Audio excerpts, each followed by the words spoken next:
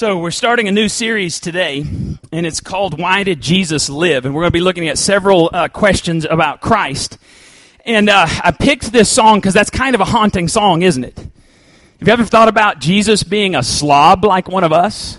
What if God was one of us? Because I don't know about you, but I kind of want to think that his robe was a little bit brighter, than everybody else's. I kind of want to think that he didn't have a bald spot. Jesus surely didn't have a bald spot. I mean, come on, he's the Son of God. He didn't have allergies, did he? Please tell me the Son of God did not have allergies. I don't know. Could he really be one of us? But see, the Bible tells us that he was so much one of us that no one knew who he was for 30 years. I mean, his mom and dad, well, Joseph was his stepdad. But when Jesus shows up and he starts preaching and he starts teaching and he starts doing stuff, people go, wait. Isn't that Joseph and Mary's son? I mean, this is the guy we've been watching for three decades. There's nothing special to see here. Go on. Prophet, teacher, what?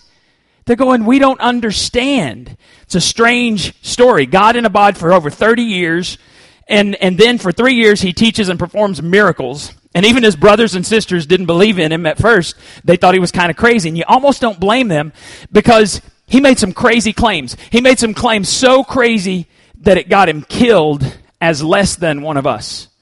Because you think about crucifixion. Crucifixion would be outlawed today in any civilized country.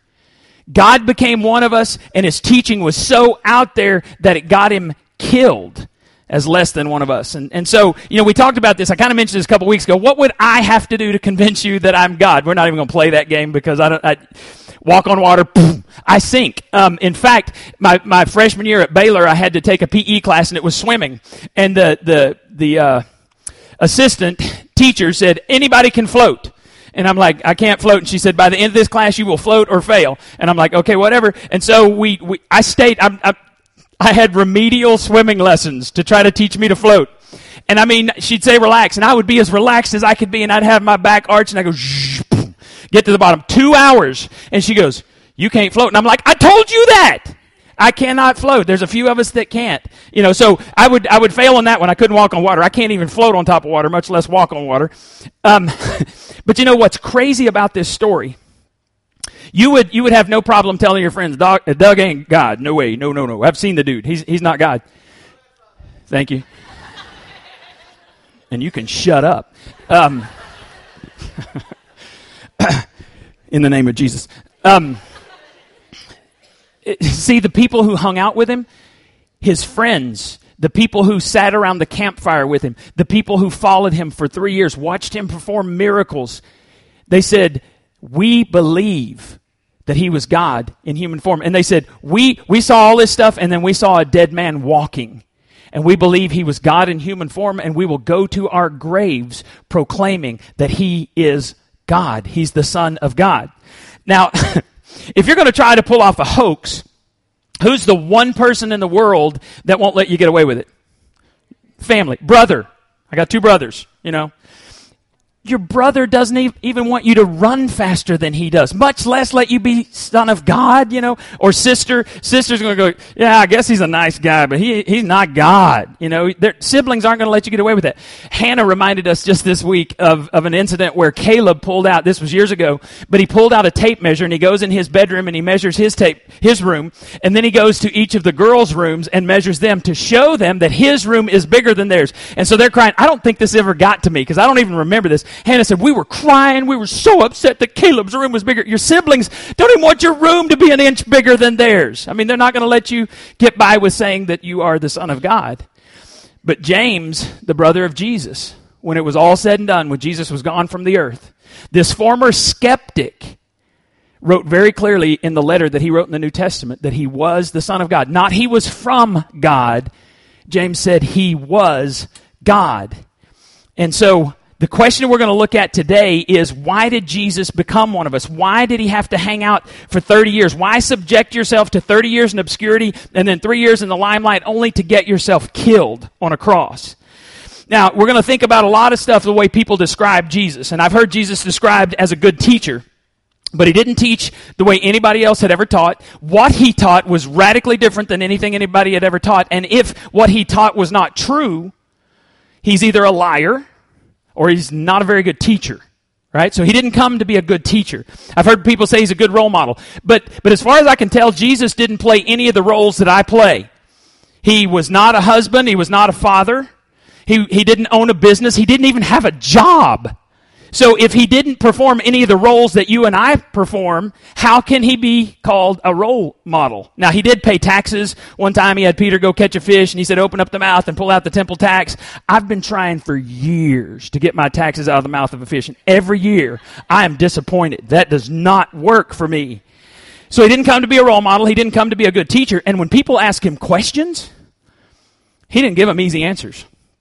You remember the rich young guy comes to him and he says, good teacher, what must I do to have eternal life? And he said, try this one. He said, go sell everything you have and give it to the poor and then come follow me and you'll have eternal life. And he went away sad. How many of you have done that one? Let me see. You've sold everything and given it to the poor? No, I don't think so.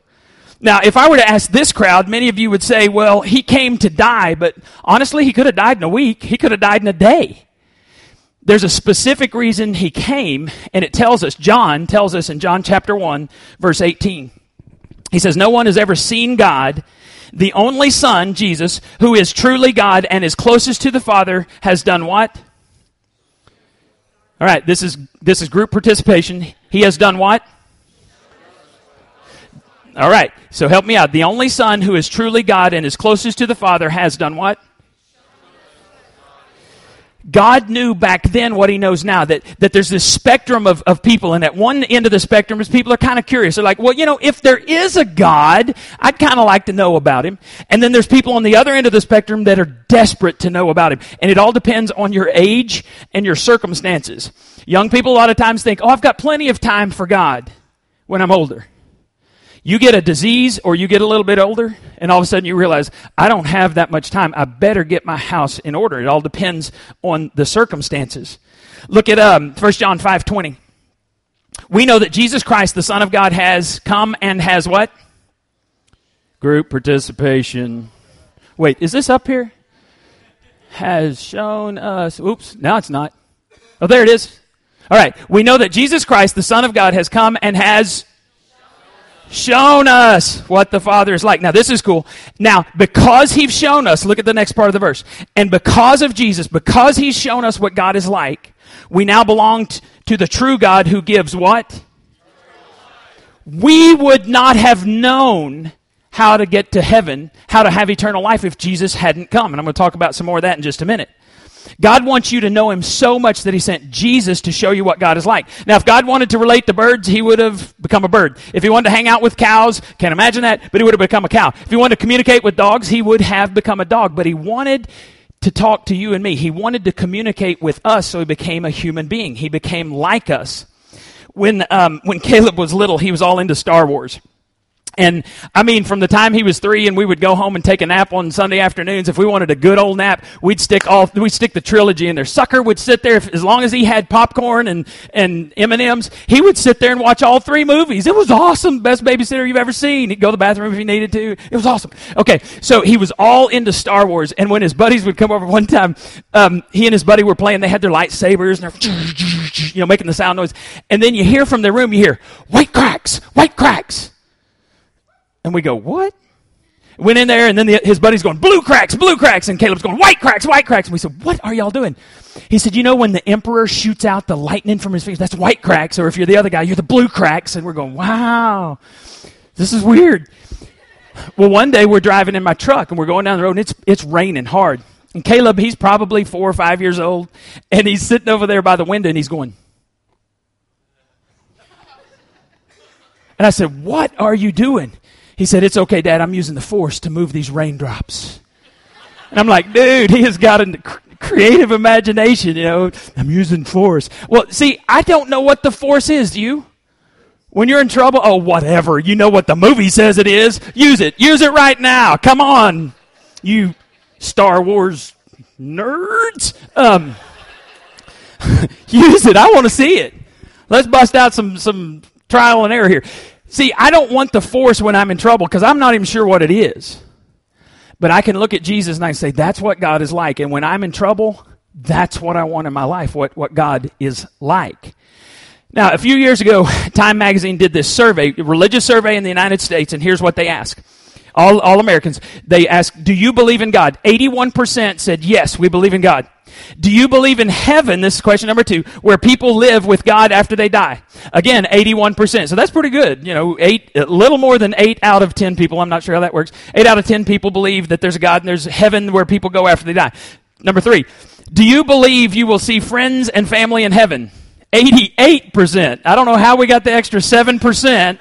I'm not sure there's a heaven, but I'm going to see my friends and family there. I don't know about that. Then they asked this. They said, what do you believe will happen to you immediately after your death? Letter A. You'll go directly to heaven. 61% of the people said, we believe we'll go directly to heaven.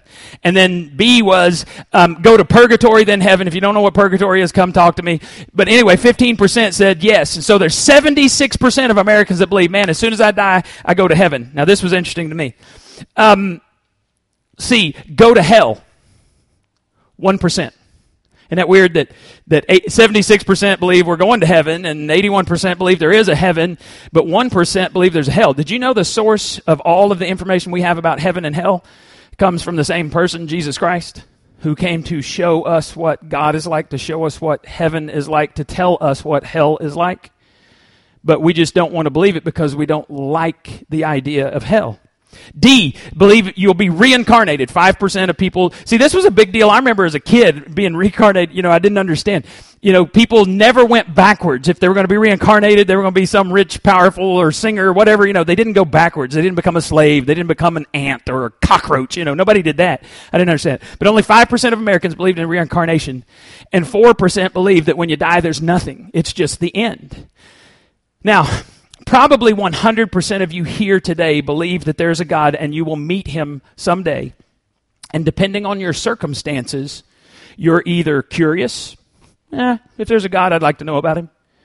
Or you are frantic. If there is a God, I have to know because I can't do life on my own. It all depends on those circumstances. Those circumstances are tricky, right?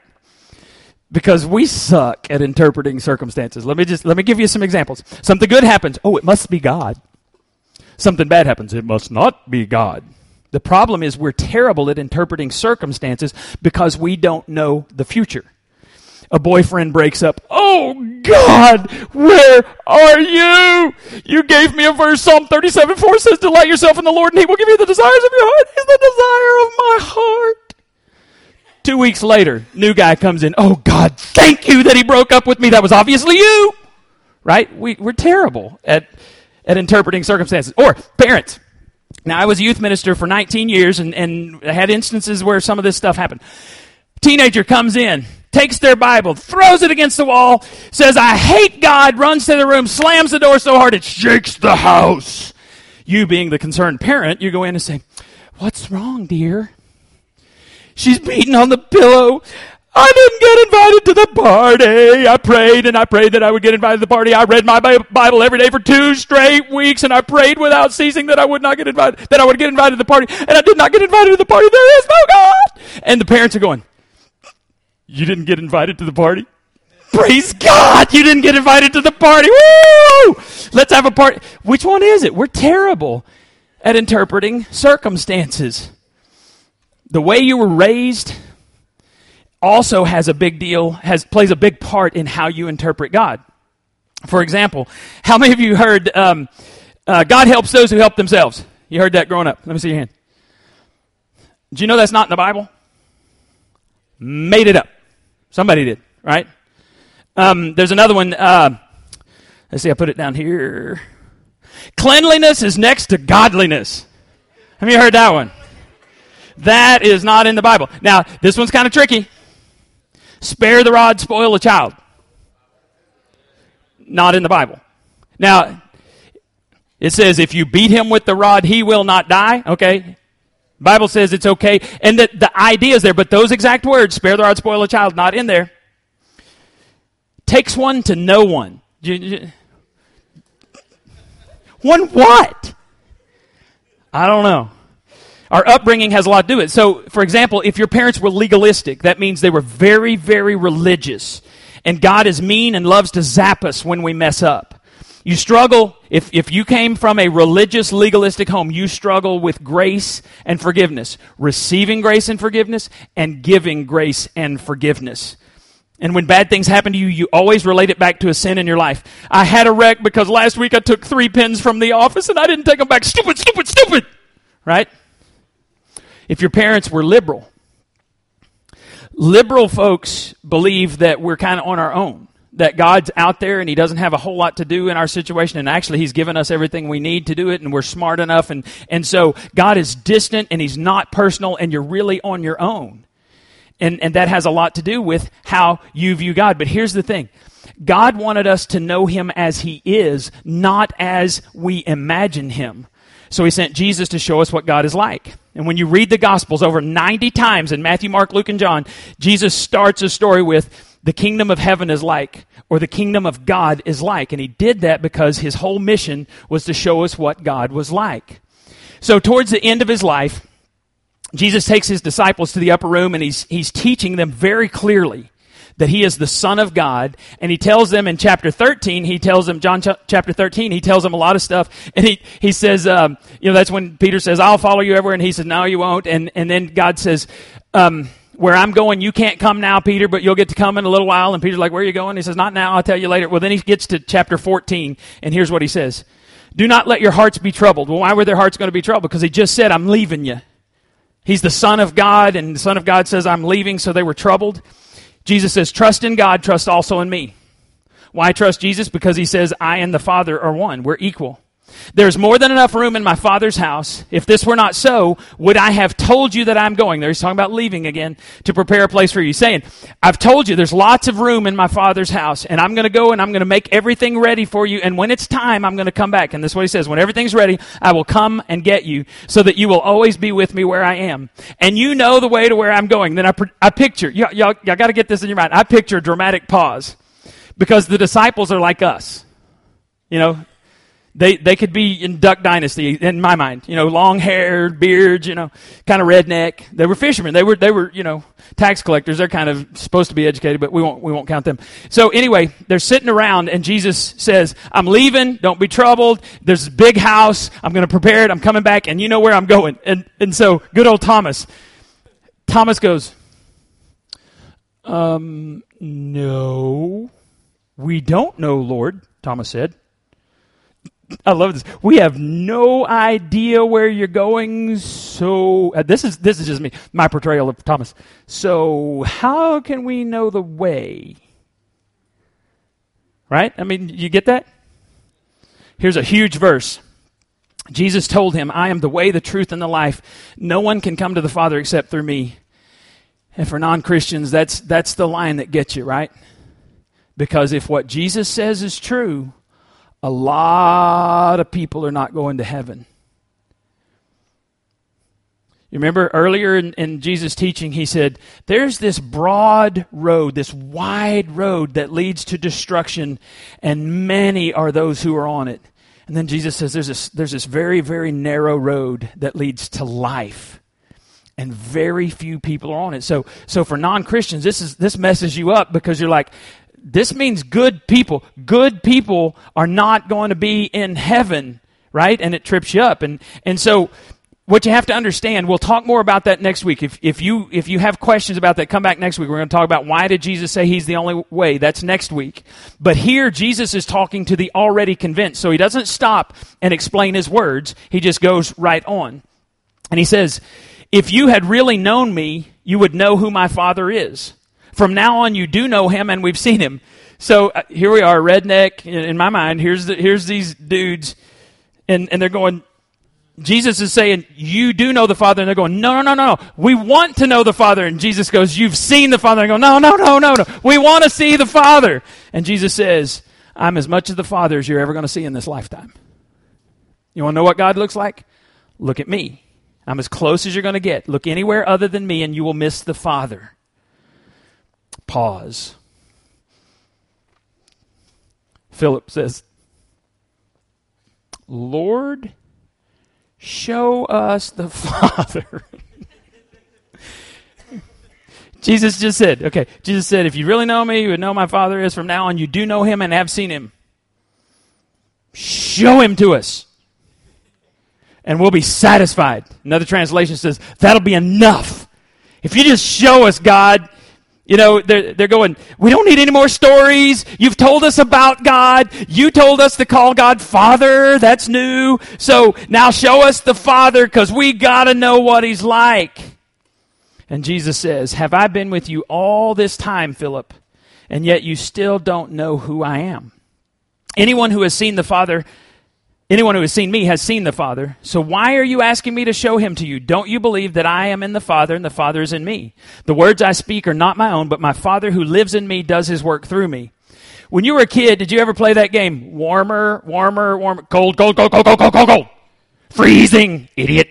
Y'all ever do that? That was my version of it. And it's like Jesus is going, look at me. If you look at me, Jesus is saying, if you look at me, warm, hot, burning hot, if you're looking at Jesus Christ, because you got a reflection of the Father. Look anywhere other than Jesus, you're going to miss him. Look over Jesus, you're going to miss him. Look beside Jesus, you're going to miss him. Look behind Jesus, you are going to miss the Father, because Jesus is the most that we're ever going to see in this lifetime.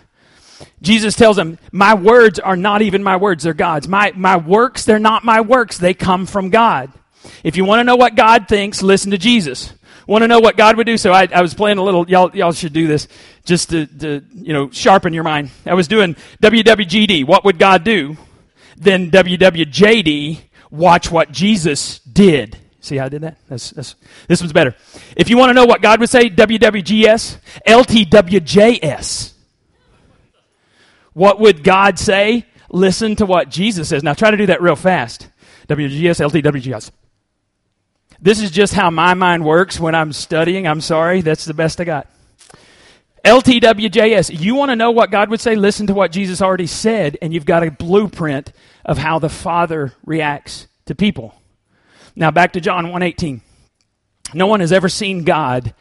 The only Son, who is truly God and is closest to the Father, has shown us what God is like. Now, there are some things we never would have known if Jesus hadn't come. And I'm going to give you 5 of them, and we're just going to go through them pretty quickly here.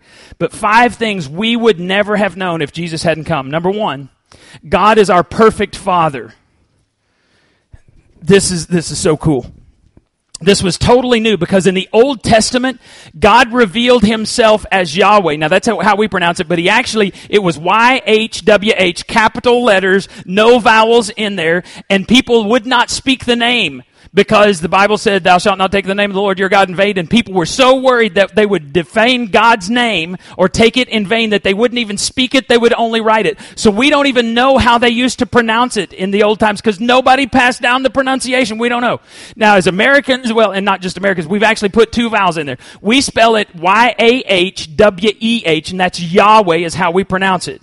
It's the name God gave to himself. Over 5,000 times in the Old Testament, God called himself Yahweh, and it's usually translated in our Bibles as Lord. You've heard the shortened version, Yah, at the end of the word hallelujah, which means praise Yahweh. Okay, hang on with me. Now, in Matthew chapter 1, verse 21, the angel is talking to Joseph, and look what he says here. You shall call his name Jesus, for he will save his people from their sins. All right, this is awesome. Now, it's awesome to me, but y'all didn't like my last thing, so you may not like this either. So, I don't care. Jesus is the Greek pronunciation of the name Joshua. Old Testament was written in Hebrew and Aramaic. The New Testament was written in Greek. And so Jesus is the Greek pronunciation of Joshua. Joshua takes a form of the word Yah, and it combines it with a word for salvation or save. So it means Yahweh saves. All right? Lost my place. Jesus is Yahweh with a human nature coming to save his people from their sins. So, Jesus is Yahweh. He comes from Yahweh to show us what Yahweh is like. Now, here's what he's going to show. He says, you want to know what the Father's like? Because at one point, the disciples said, Jesus, teach us to pray like John's disciples taught them to pray. And Jesus goes, Yahweh says, you want to know how to pray? When you pray, pray like this. Our blank who art in heaven. Our what? Father. Never before in history till Jesus came, did they ever address Yahweh, the name they wouldn't even say out loud. They would never even consider calling him Daddy. That's really what Abba, Father, really means, Daddy. And that's a name that moves my heart when my girls say Daddy. My girls call Daddy, I love you, or my girls call Daddy, I need you. It's a name that moves the heart of God, and we would not have known that God wanted us to see him that way if Jesus hadn't come. Number 2, God rewards faithfulness. Too many of us have seen folks live what we would consider a good life, a faithful life, and then something bad or even evil happens to them.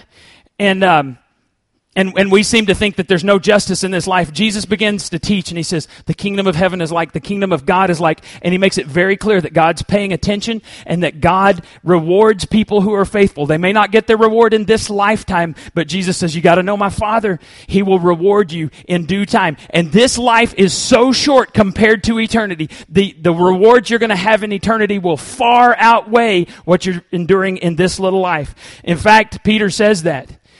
He says that our glory in heaven far outweighs the temporary afflictions. Actually, I think that was Paul. Far outweighs what you're going through, because this lifetime, if you were to stretch out a rope across here and put a little bitty fine point dot in the middle, that dot is your lifetime on this planet. I don't care if it's 10 years or 70 or 80 or 90 years.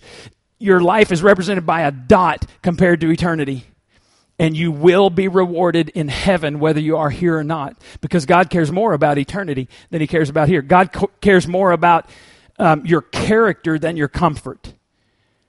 Nowhere in the Bible does it say God is planning to comfort you all the time. I mean, he will give you comfort so you can get through it. But you're not supposed to be comfortable in this world. We're supposed to long for something more. God rewards faithfulness. Number 3, pain is not God's punishment. This was huge and this was new.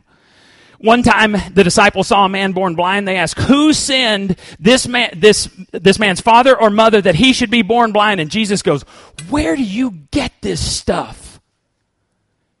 And he said, this man was born blind so that the glory of God might be demonstrated in him. Many of you have met and seen my nephew who was born with no arms and only one functioning leg. And there were people who counseled my relatives not to have this baby because they saw he was going to be deformed. This is one of the smartest, most grace-filled human beings I've ever met. He's now at the University of Nebraska studying to be a mechanical engineer. Everybody on the campus knows him, and they said it's kind of a big deal. We've seen pictures and stuff on the internet. It's kind of a big deal to get to ride on his wheelchair.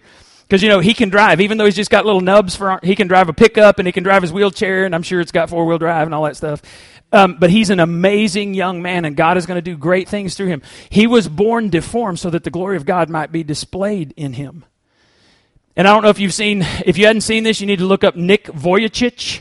He's from Australia. He was born without arms or legs. Coolest thing ever. He talks about driving, and one of the funniest things I saw, he says, because he has to stand up in the seat because he can't reach anything, and he drives, and he has his seatbelt on, and because he has no arms and no legs, he can just sit there like this where his head's up over the window, and he can turn all the way around in the seatbelt without taking it off, and so he'll do that at lights just to freak people out. You need to look this guy up. Unbelievable testimony. He was born with no arms and no legs, not because of sin, but so that the glory of God might be displayed in his life. He's married now, has a beautiful wife, and I think they actually have a child now. Unbelievable story. Nobody sinned. See, God is not out to get you. You and I, we relate a lot of our trouble in our life back to sin, and there are consequences to sin. You have sex outside of marriage, you get pregnant. I mean, there's stuff that happens. But God is not out to get you. That's not God. And Jesus said pain is not God's punishment. It might get our attention, but it's not God's punishment. Number 4, God notices how we treat others. This is a big deal because most Eastern religions do not worry too much about how you deal with other people. Even Jews in Jesus' day did not have much compassion on other people because they were working their way to heaven. They were religious. They were worried about themselves. I don't have time for you. I got to get to heaven. I got to get my family to heaven. And so that leads to a religious life where there's no compassion. And Jesus said, how dare you live like that? We wouldn't have known if Jesus hadn't shown up. Then the 5th thing, nobody is good enough for heaven. This is huge. Every world religion up till the time of Jesus, thought that you have this huge scale, and that the Creator, whatever you call him, that he graded on a scale, and if you did more good works than bad works, you get to go into heaven. If you do more bad works than good, you go to hell. The problem is, how do you know how many you've done? And Jesus said, no, I got to tell you, nobody's good enough. And Jesus said these offensive, narrow-minded words. He said, I am the way, the truth, and the life. No one comes to the Father except through me. And people killed him for it because they'd rather be religious than really know what God is like. We wouldn't know without Jesus coming. He came to show us what the Father is like. And the best way to do that was to become one of us. And I want you to take your registration cards, and I want you to think about these 5 things that I just laid out there. And I want you to identify one of them that maybe resonated with you. And I'm going to go back over them, and I just want you can just put 1, 2, 3, 4, or 5 if you want to. If you want to write it out. Some of y'all are very anal, and you have to write it out, and your handwriting is exquisite. And I enjoy that. So if you want to write it out, that's fine. That's fine. Some of you, dude, you'll walk out of here and forget that you were at church. I mean, you're that ADHD. So you need to write a number and just get over it. Okay. So number 1 was God is our perfect Father. If that was something that resonated, you needed to hear, write that down. Number 2, God rewards faithfulness. Some of you have really had a tough life, and you're just now beginning to see that you may not get in this life what you thought you should get. And you've got this hope that in heaven, maybe God's going to make things right. Number 3, pain is not God's punishment. If you grew up in a religious, very religious family, a legalistic family, then you have a trouble with that. Number 4, God notices how we treat others. And number 5, nobody is good enough for heaven. And if you have questions about this, why did Jesus say, why is he so narrow-minded that he's the only way? Come back next week and we're going to talk about that. Would you bow your heads for just a moment?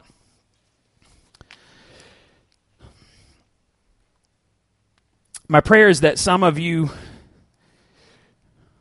realize that you've been religious and you've been trying to earn your way to heaven, and that maybe it's time to quit. Because this whole thing about Easter, either Jesus is who he said he was, God, or he's crazy and thinks he's God, or he's deliberately lying. If he's crazy or if he's deliberately lying, he's not a good teacher. He's not a good man. You need to make a choice about him. And Christianity is the only world religion that celebrates an empty tomb. Everybody agrees the tomb's empty. Enemies agree. Followers agree. Tomb's empty. You have to explain why.